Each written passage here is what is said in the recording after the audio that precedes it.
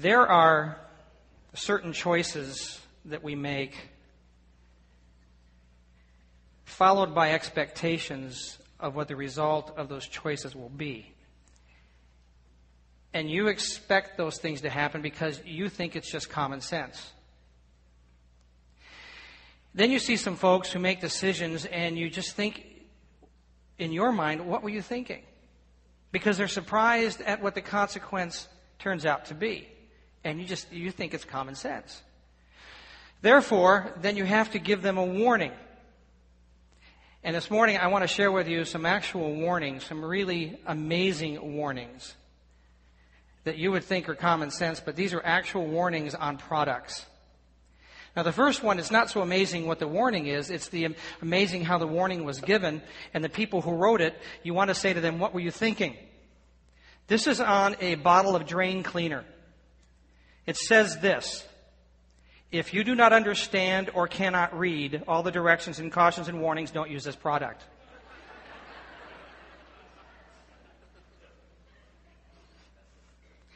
This is on a blanket from Taiwan, not to be used as protection from a tornado.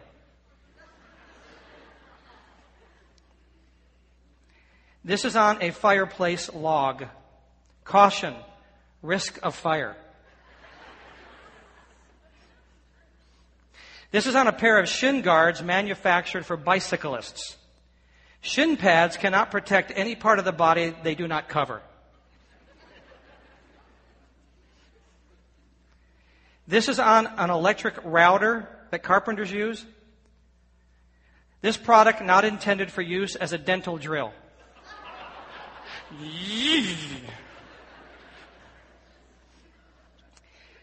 This is on an American Airlines packet of nuts. Instructions: open packet, eat nuts. Huh? Now listen to this one carefully. It's on a string of Chinese-made Christmas lights. For indoor or outdoor use only.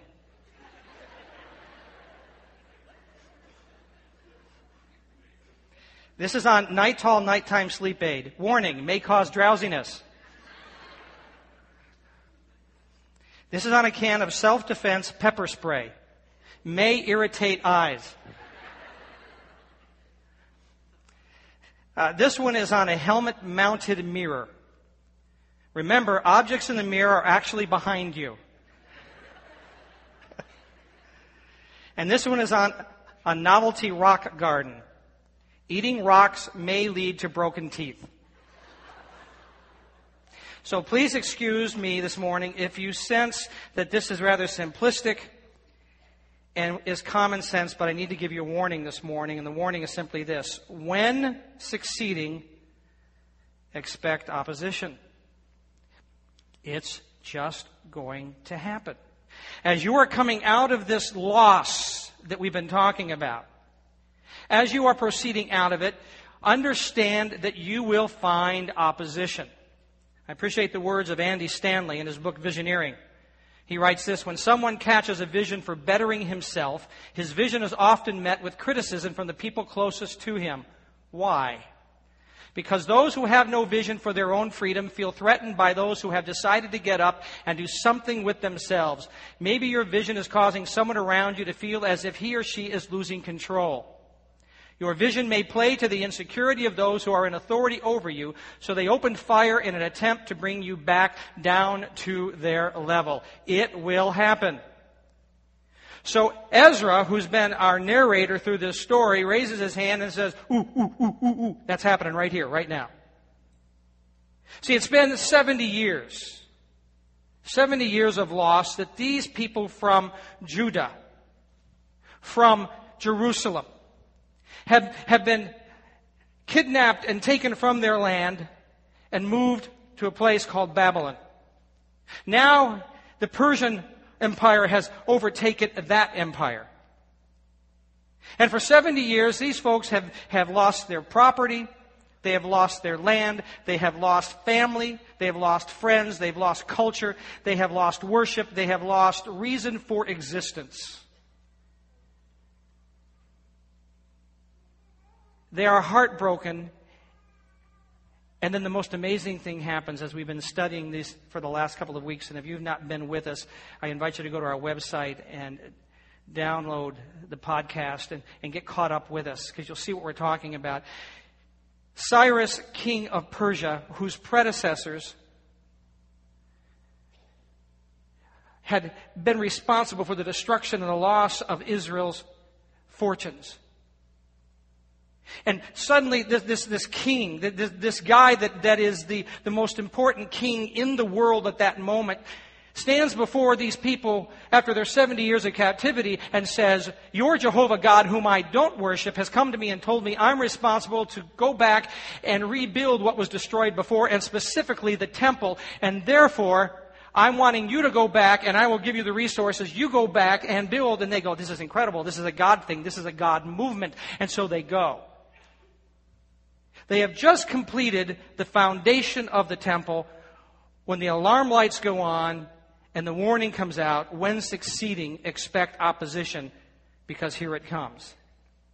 And Ezra describes it in Ezra, the 4th chapter. When the enemies of Judah and Benjamin had heard that the exiles were building a temple for the Lord, the God of Israel, they came to Zerubbabel and to the head of the families and said, "Let us help you build, because like you, we seek your God and have been sacrificing to him since the time of Esarhaddon, king of Assyria, who brought us here." But Zerubbabel and Yeshua and the rest of the heads of the families of Israel answered, "You have no part with us in building a temple to our God." Now, when you're coming out of your loss, don't be surprised that you have enemies. In fact, the word that he uses here is the Hebrew word tesar. And I want to describe it to you by giving you an example. And Jim Redder, come stand by me. Jim didn't know he was going to do this, and neither do the other people I'm going to call on in just a moment. So Jim's coming out of his loss. And and God he's walking with God, and things are going well. And then I just need that row right there. Come on over here. Yeah. Okay, I want you to just crowd around Jim. Just kind of circle around him. Give somebody in front there. Okay. Now, as Jim moves forward, I want you to just press in on him. Press in on him and keep him from moving. Okay, Jim, try to move.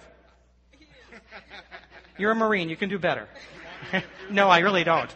Okay, go ahead and sit back down. Here's the deal. Here's what it means. It means to narrow and to crowd. Your enemy will move in on your life, and while you're trying to achieve your freedom and regain what you have lost, your enemies will move in close to you. They will narrow down the way, and they will become an obstruction to you so that you cannot move ahead.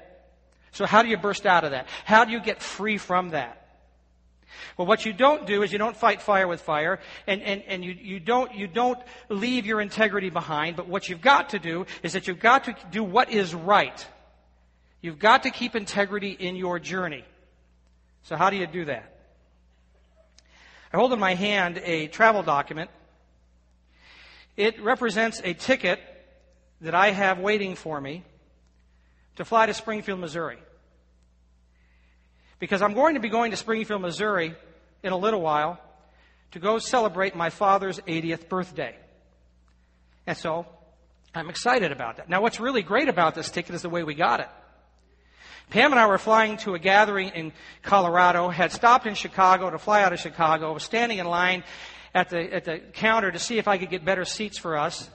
And while I was standing there, I heard the lady behind the desk say to the person in front of me, "We're looking for volunteers." I stepped over, I said, "What are you looking for?" They said, "We need a couple people that would be bumped." I said, "What happens if I get bumped? Where are you going?" "I'm going to Denver." "Okay, if you're going to Denver, we'll fly you out of here 2 hours later." I said, "That's not bad." "And we will put you in first class." "That's not bad." "And we will give you 2 free tickets anywhere in the United States." "That's not bad." They put us in first class, and it wasn't just first class seats. It was the whole pod thing that they're creating now. You get this whole space to yourself. You can recline back. You got your own TV. It was wonderful. In fact, it was so good. When we landed in Denver, Pam said, "Can we just stay on this plane and go wherever it's going? Because this is so nice." So I didn't waste any time because, you see, when my mom had called me and said, your father's 80th birthday is coming up. We're going to celebrate. Here's when we're going to do that. Can you come? I said, Mom, I'd love to. I can probably get the time, but I don't have it in the budget. Dave Ramsey says I don't have it. So I can't come. And she said, well, what are you going to do? I said, I really want to come, and we'll ask God to provide a way. So as soon as I could, I got to the computer. I started checking some things, and I called United Airlines, and I said, I have this free ticket. They said, okay. Now, when they said, where do you want to go? I didn't say to them, well, where do you think I should go? Because you know well the places, what would be cool? And when they said, when do you want to go? I didn't say, well, when do you think it was the best time? Because you see, I already had a purpose. I have a why. Why am I doing this? The purpose is that I have this passion. I have this why, this passion to want to be with my Father. I want to honor Him. I want to celebrate His birthday.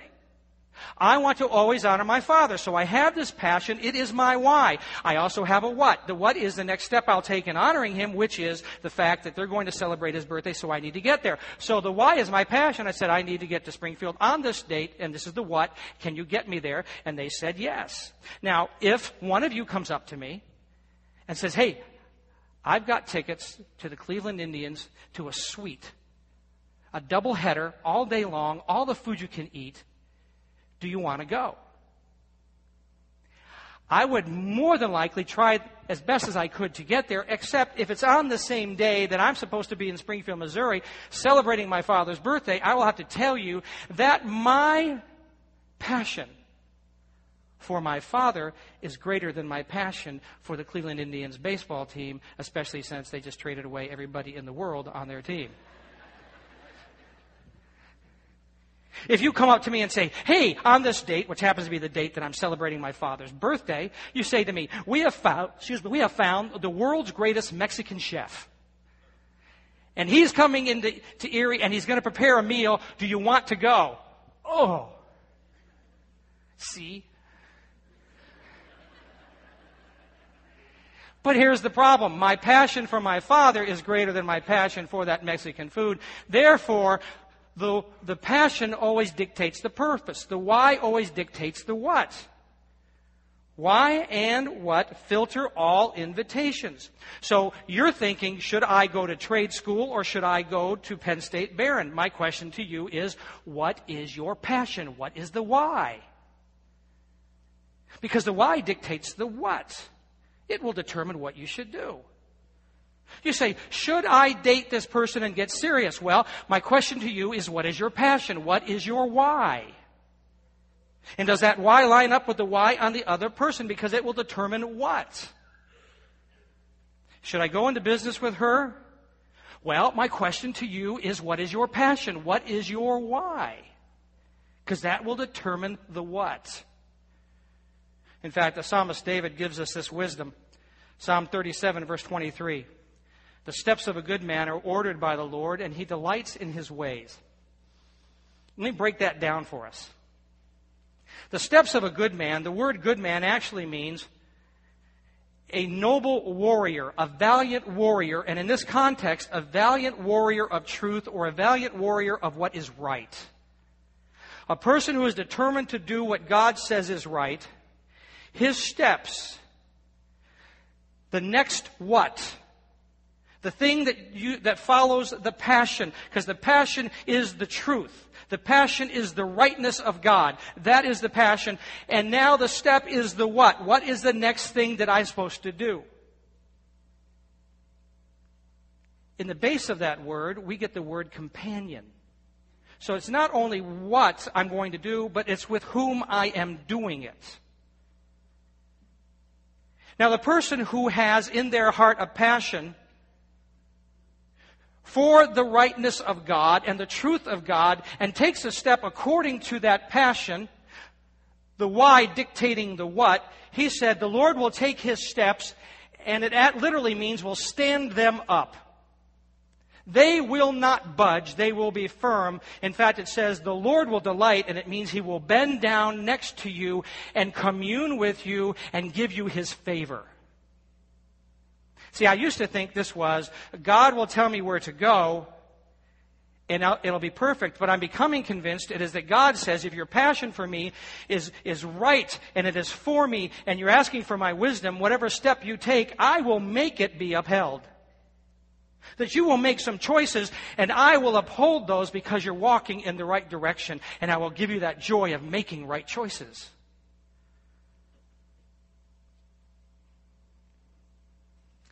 So as you take that first step, that what? That is always having to dictate how you will respond to the God around you, because I'm either moving more toward God or away from God, but I'm doing one or the other. I am not in a timeout. I am not Zach Morris in Saved by the Bell. I can't turn to the camera and say, time out, and everything freezes. So whatever I do today will dictate whether I'm getting closer to God or farther away. Whether you're listening to me right now and focusing on God or texting dictates whether you're closer to God or farther away.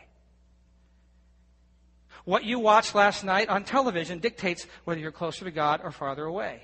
What movie you see this week will dictate closer to God or farther away.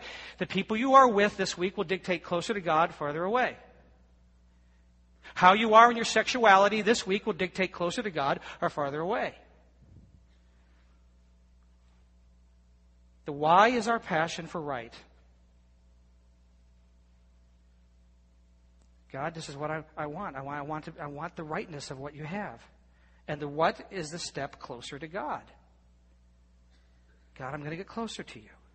So, because of that, who we walk with dictates how well we do that.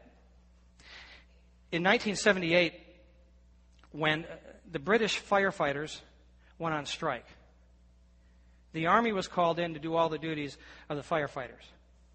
And while that was happening, there was a call that came in that a cat was stuck in a tree. So these replacements got on their trucks, rushed to the scene, put a ladder up on the tree, got the cat successfully out of the tree, handed the cat to the cat's owner, and she was just so pleased, she invited them in for a spot of tea. And so they came in for a spot of tea, and they enjoyed themselves, and then they said their goodbyes, and they piled into their truck, and they backed the truck up and ran over the cat. They killed the cat. So now, do you define that as a successful rescue mission? You do if you don't like cats, but...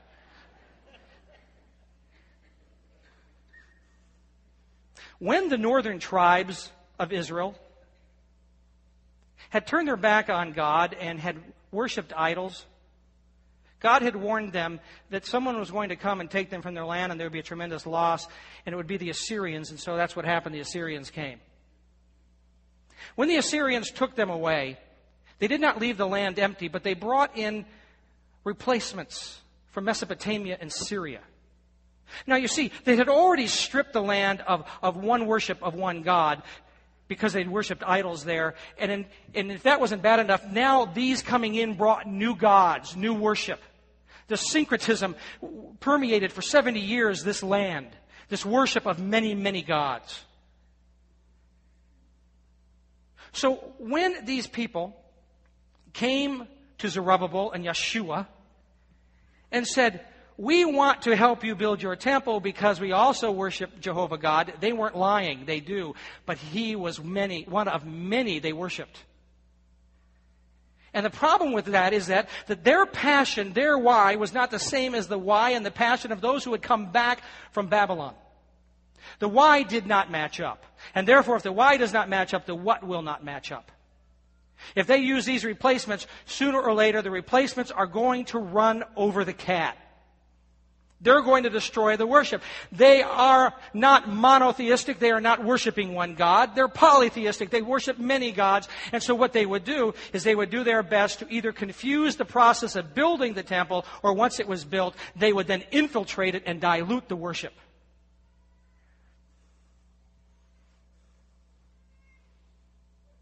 No matter how exciting the friendship offered, no matter how valuable the resources given, no matter how fearful you are of the threats that come, There must be a stance that is taken as you're coming out of your losses that simply says, as they did, you will have no part with us here because our passions are not the same. Now, you can come worship here, but you cannot help us build this. Because your enemy's going to come to you as you're trying to come out of your losses, and they're going to try to dilute what you're doing. They're going to try to take your passion and dilute that. Or they're going to threaten you. They're going to intimidate you and say, if you act this way and live this way, you can't be our friend. If you act this way, you'll be cut out of the will. If you act this way, no one's going to hang out with you. And at that moment, you've got to decide, is your passion worth living and dying for? Because your passion always dictates your purpose. The why always dictates the what. And when you get to that place, the what may only be the next step. You don't know what the next steps are. In fact, it brings fear to you. But if your passion is directed toward doing what is right, following God, following Jesus, you've got to come to the place that you trust that every step will be held upright. For the steps of a person who is valiant for the rightness of God, his steps will be held upright. See, those people who come to be part of you that are not the ones who have the same passion, are only acting in motion. They're only just showing something that going through the motions, they're not really having the passion, and it will dilute who you are. Thomas Merton wrote, "My Lord, I have no idea where I'm going. I don't see the road ahead of me, and I cannot know for certain where it will end. But I believe that the desire to please you does in fact please you. And I know that if I do this, you will lead me by the right road, though I may know nothing about it. Therefore, I will trust you, though I may seem to be lost, and in the shadow of death I will not fear, for you are ever with me, and you will never leave me to face my perils alone."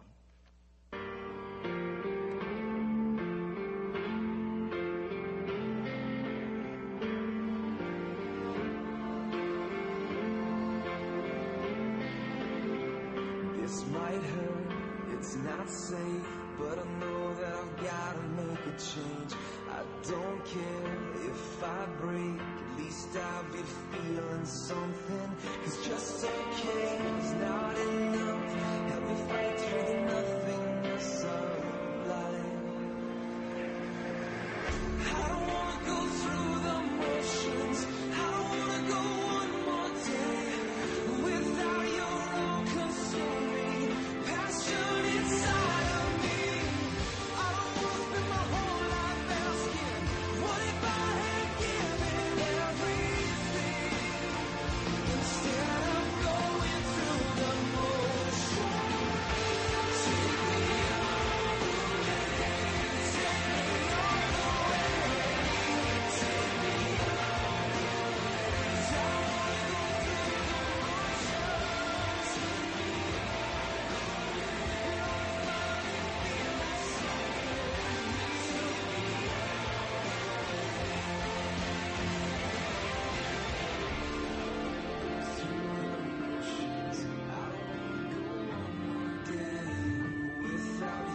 all-consuming passion inside of me. I don't wanna spend my whole life asking, what if I had given everything instead of going through the motion? Take me all the way, take me all the way, take me all the way. I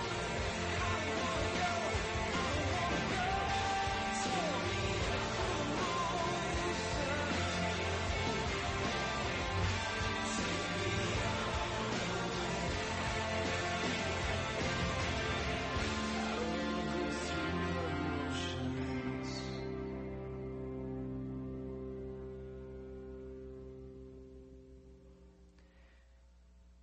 And so Jesus said, if anyone would come after me, they must take up their cross and follow me. It starts with that passion. It starts with the why, and it brings us to the what. is not going through the motions, but there is motion after the passion has been established.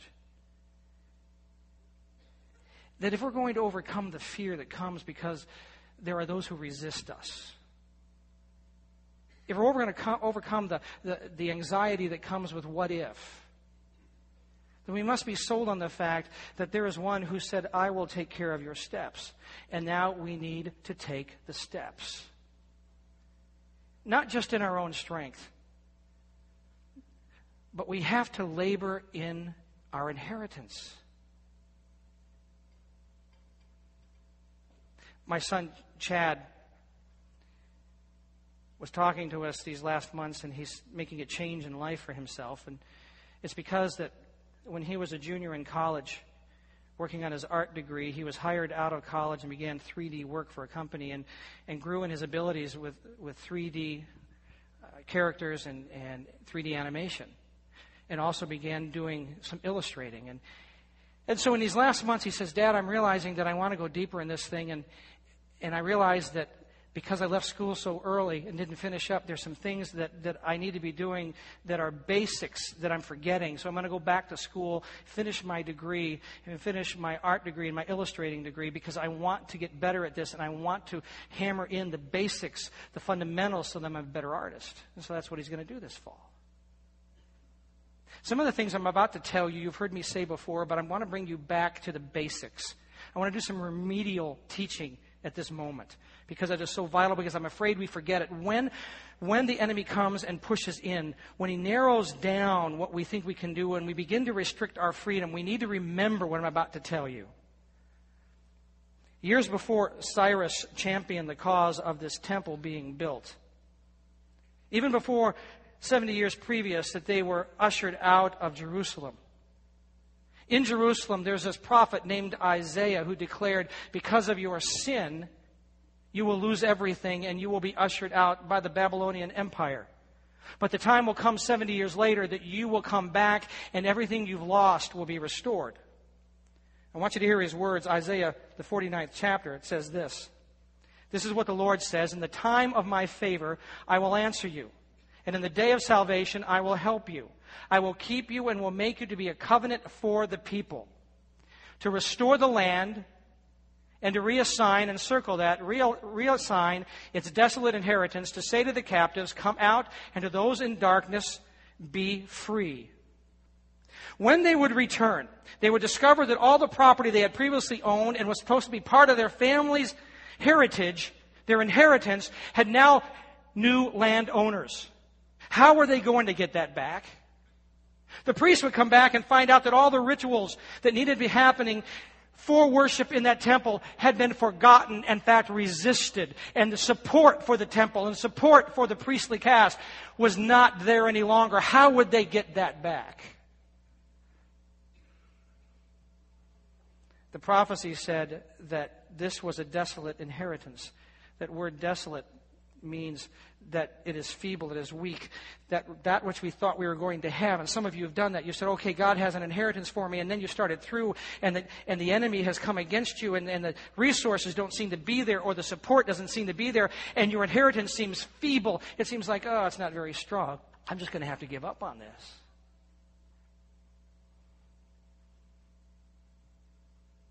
Isaiah said, I want you to understand that God is telling you that He's going to reassign. He's going to re-inherit that which you thought was lost.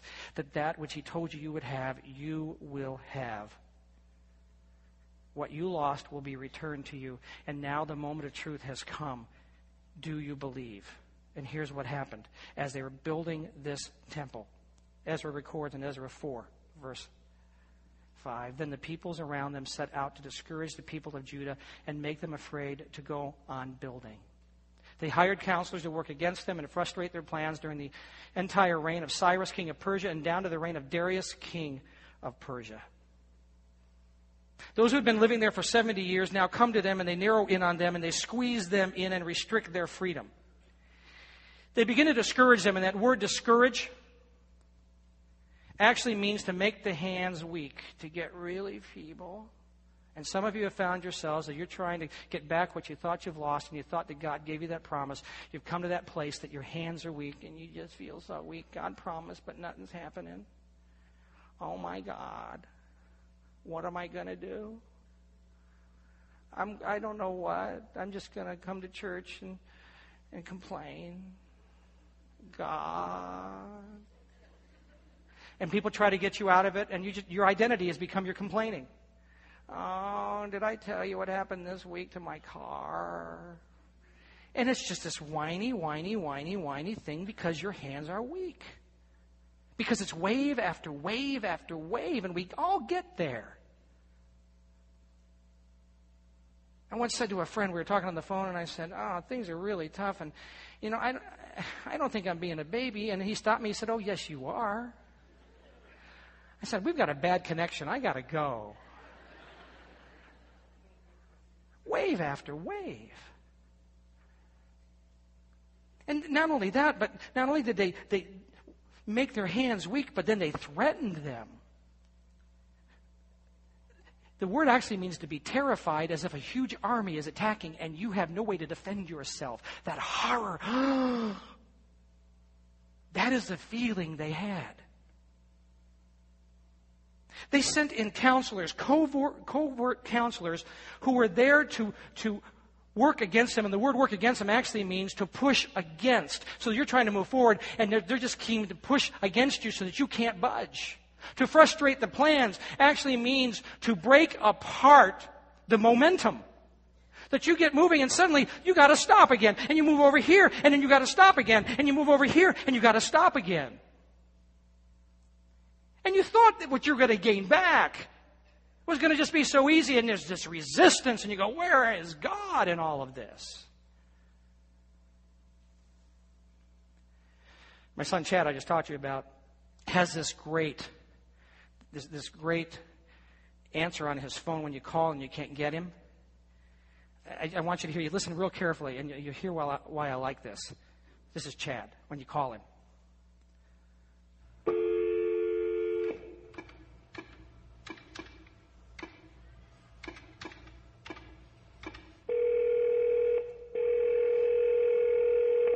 Hey, this is Chad's voicemail. I've been told that it was previously too long, so this time it won't quite be as... At the tone, please record your message. When you have finished recording, you may hang up or press 1 for more options. To leave a callback number, press 5. Did you ever feel like there's always somebody there to stop you before you got finished? Did you hear that? If you didn't understand that, ask somebody later. But here's the deal. Although it seems as if what they have started no longer can be achieved, you know what they say to these guys? They say, look, we're going to keep working, and even through this king and other kings, no matter what you do, we're going to work our way through this thing because Jehovah God said we got to do this. It comes down to this. What is your passion? Therefore, what is your purpose? What is the step? And if that is the purpose, then what is His promise regarding your purpose? Your passion, your purpose, His promise.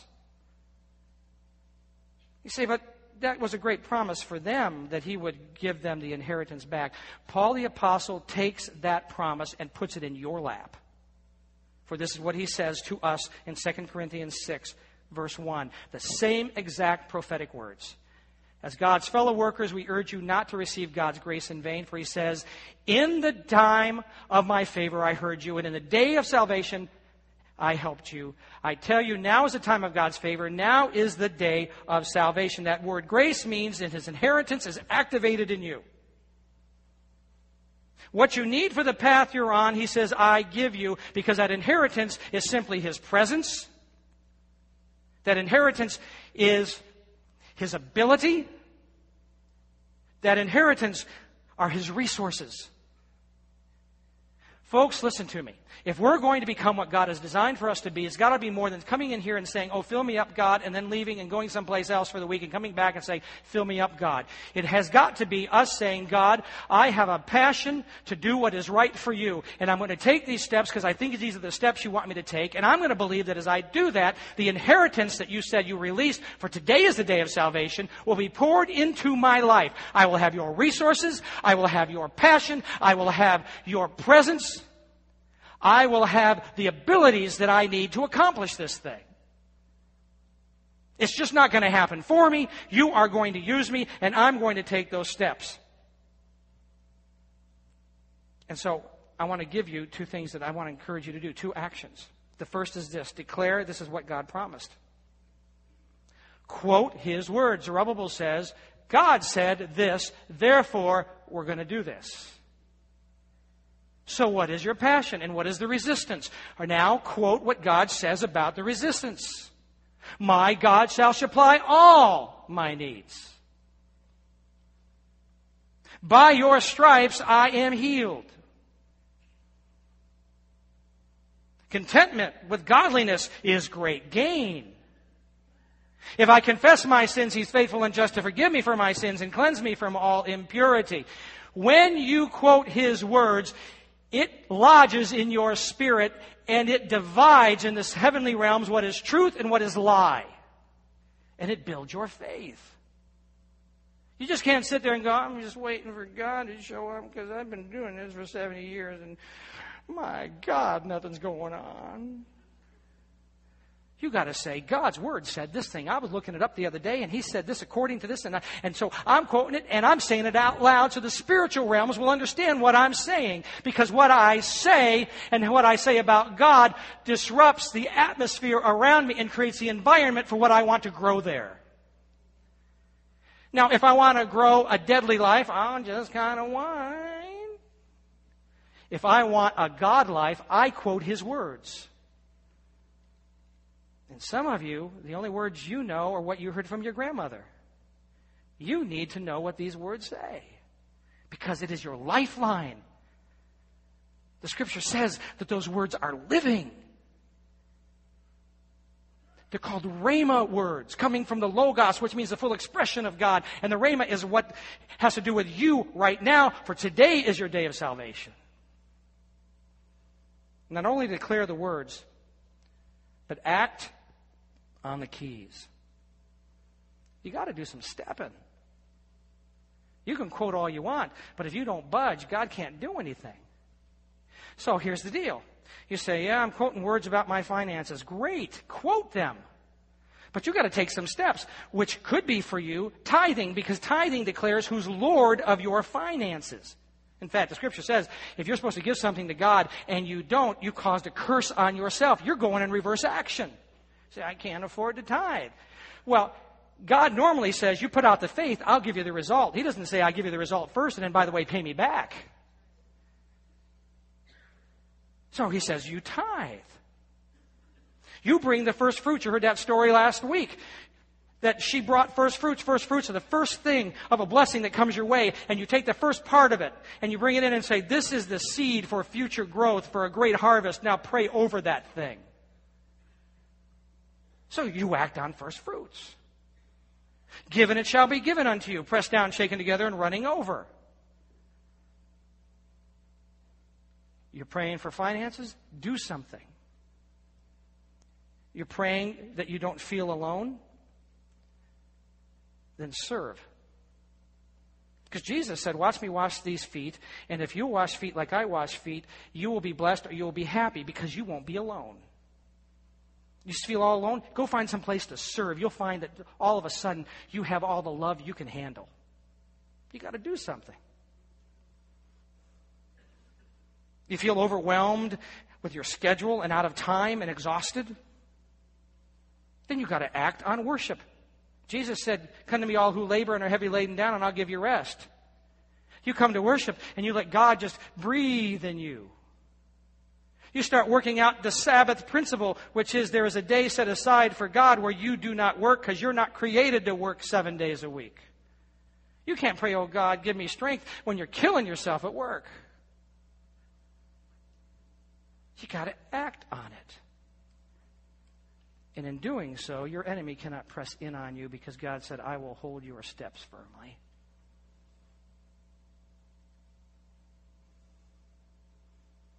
You see, his words become your words. And his presence keeps reminding you that he is with you.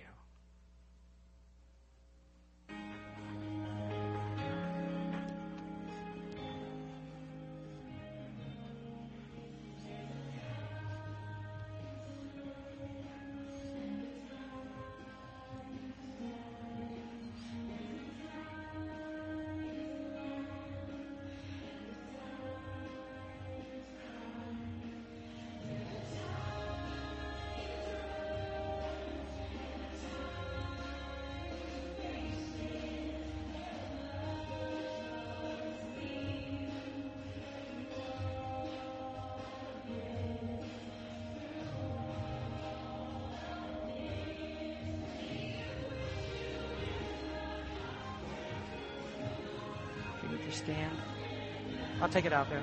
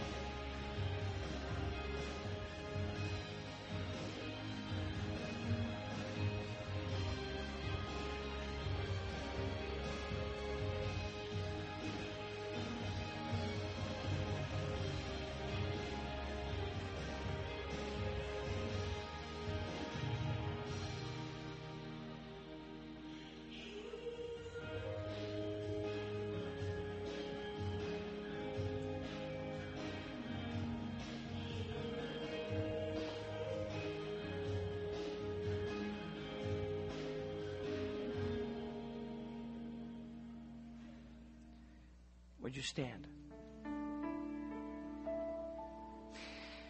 In just a moment, I'm going to have the worship team take us through a song we already sang this morning. It's a song of declaration. And if you're finding yourself squeezed, you're finding the enemy is moving in, you're finding that you're at a standstill, then I'm going to encourage you right now to do two things. This is your time to declare and determine. You declare who he is and what he's doing. Declare his words that you know. You may even seen some on the screen just now and say, yeah, those ones. Declare that. And determine what your next step will be, because you just can't stand there. You've got to move as God's telling you to move. What is the next step you need to take? And determine that. And after we've sung through this, as you're doing that, then I'll come back up, I'll dismiss this, and you'll be on your way with a new insight and a new movement. So now, declare and determine.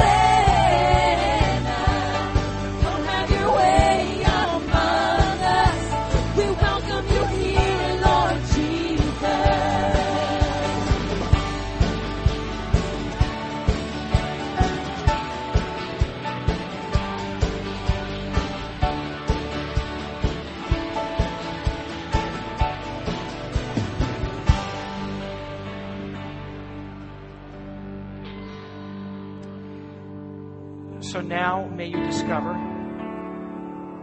that as you have been seeking Him and endeavoring to follow Him with your whole heart, that your steps have been made steadfast and upright.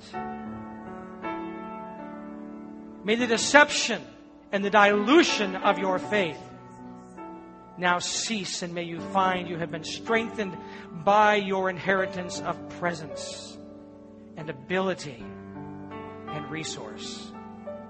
May you walk out of here as a mighty warrior, filled full of the holy presence of the Almighty, the captain of the Lord's army.